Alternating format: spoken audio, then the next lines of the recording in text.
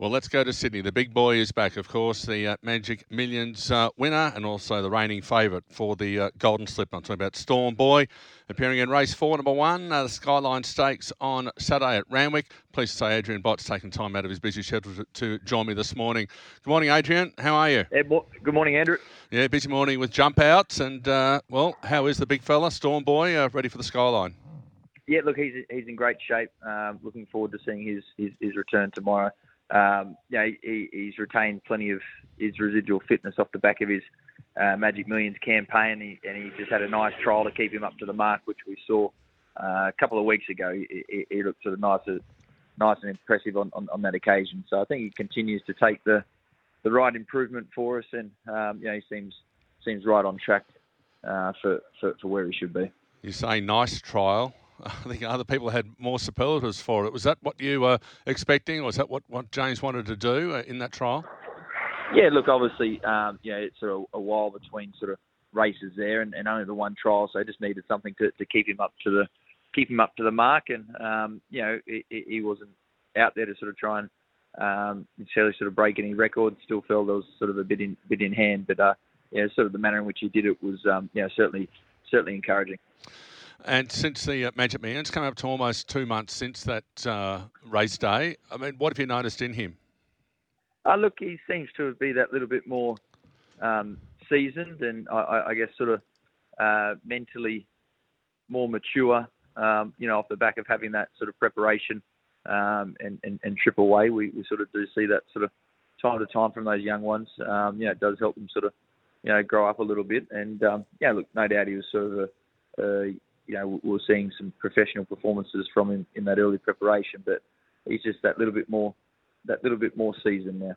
He's still got the same place in the box, or does he know he's number one? What's the story there? I think he's always known that for a while. So it hasn't changed stables. And look, normal galloping throughout the week without trials or fast mornings. I mean, what are you doing with him? Look, as I said, he's retained plenty of sort of residual fitness since that Magic Millions campaign. But look, did he go to a paddock? Sorry, did he go paddock at all? Yeah, he went out for a bit and had a break.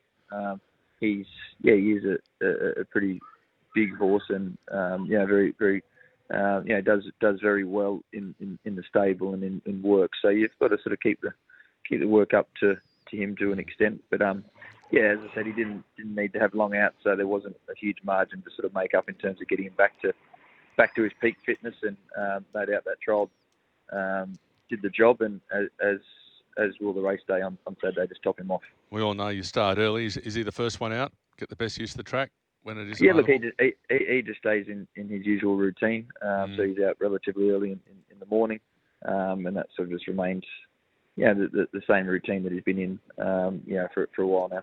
Before discussing the speed map and how the race might turn out, of course, you've got the stablemate Pross. Let's not forget him. And how's he coming along? Excellent. He was very impressive there at his last start winning at the Canterbury, and he looks to have trained on nicely. It's obviously sort of got a task ahead of him here, but he was impressive in his own right there last start, and I thought he was open to a good deal of improvement, particularly in terms of his fitness off the back of that. So he's sort of the type of horse who would sort of do what's needed, and I think we can see some improvement from him, and he's a quality colt in his own right.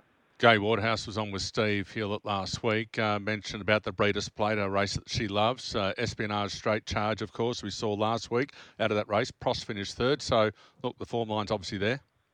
Yeah, well and truly, I think, even sort of, throughout that entire field there, the forms continued to stack up.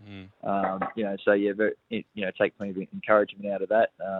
And as I said, he's got plenty of credentials himself, and no doubt he'll continue to show those going forward. Not many instructions, no doubt, for J-Mac on Saturday, but barrier one, just jump to the front and see where we go. Yeah, look, whether it works out as straightforward as that, I'm sure everyone doesn't necessarily want to gift you the race either. So, look, we'll sort of just see how the day's panning out, and sort of leave it up to James. He's obviously one of the best jockeys in the world, and he's got a good feel for him off the back of his trial. So we'll sort of leave that discussion till race morning. Speaking with Adrian Bott about runners at Randwick on Saturday, it's Stormboy and Pross there in race 4, the Skyline, coming through at 1:15 p.m. Eastern Standard Time, 2:15 summer time. Now in the Sweet Embrace race 6, tell us about Shadow Miraval, of course, won first up. Yeah, she's excellent. She's taken nice improvement off the back of that. I thought she ran into a couple of handy colts on the day. So for her to pick herself up and win, the manner in which she did when she was under pressure, to see her rally like that, I think was some very encouraging signs. So she's in good shape going forward. Yes, and look, can you put a line through some of the other 2-year-olds besides obviously your better ones you've seen coming through? Is she up there? Yeah, look, certainly, particularly of the fillies division, yes. She trialled on, she trialled quite impressively, showed plenty of sort of natural talent there, and then, she looks to have sort of, obviously shown that at a race day, but I think we can expect a lot of improvement just naturally from the experience and in terms of her fitness as well, and, dropping back to fillies division here, even though she's up in grade, I see that as a positive for her. Chris Wall, of course, fully armed for the Very Elegant, race number 7, but you've got the return of Just Fine. Looking forward to this horse returning. Of course, one failure, just his last run at the end of spring. How's he come back and how's he shaping up for Saturday? Yeah, he's come back in good shape. I still feel there's some good improvement for him to take off the back of Saturday's race. The mile at this sort of at this level, and I guess under sort of weight for age conditions, probably he may find them a bit sharp for him. I think once we can get him out to that sort of 2,000 metres, and we'll probably look to stretch him out to 2,400 again this prep. That's sort of where we're really going to see him sort of get back to his best and back to his peak. So, he's on target and progressing well. Was it beyond expectations what he did in the spring when you first got him and had that run of wins? Yeah, look, it's sort of, I guess with those Europeans, they traditionally do take that little bit more time to acclimatise or condition themselves. They can show you sort of enough at home, but still even just adapting to the the Australian racing and the speed of that, to do what he did, I guess in 3 starts was sort of quicker than most and quite impressive in that regard. So probably the speed in which he did progress through the grades, it sort of took us by surprise. As I said, you sort of don't necessarily go out with expectations for them to do that in their first campaign, but obviously he wasn't going to deny him the opportunity, and he was a fantastic prep for him. 54 kilos for the Sydney Cup, 52.5 for the Doncaster. Which way are you leaning, or was the Doncaster a thought on the way through? Look, Saturday will tell us everything. As I said, get the indication he may find them a bit sharp there at that level, but if he comes out and surprises us once again, we've got the options to stick down that sort of path. And to finish off, a couple of quick comments about some of the other runners. Tropical Squall and Autumn Ballet, both in the Surround Stakes, race 8. Yeah, Autumn Ballet was slightly disappointing there when resuming. She should be able to show some nice improvement stepping up here. Anything wrong? Anything wrong? I see your blinkers on.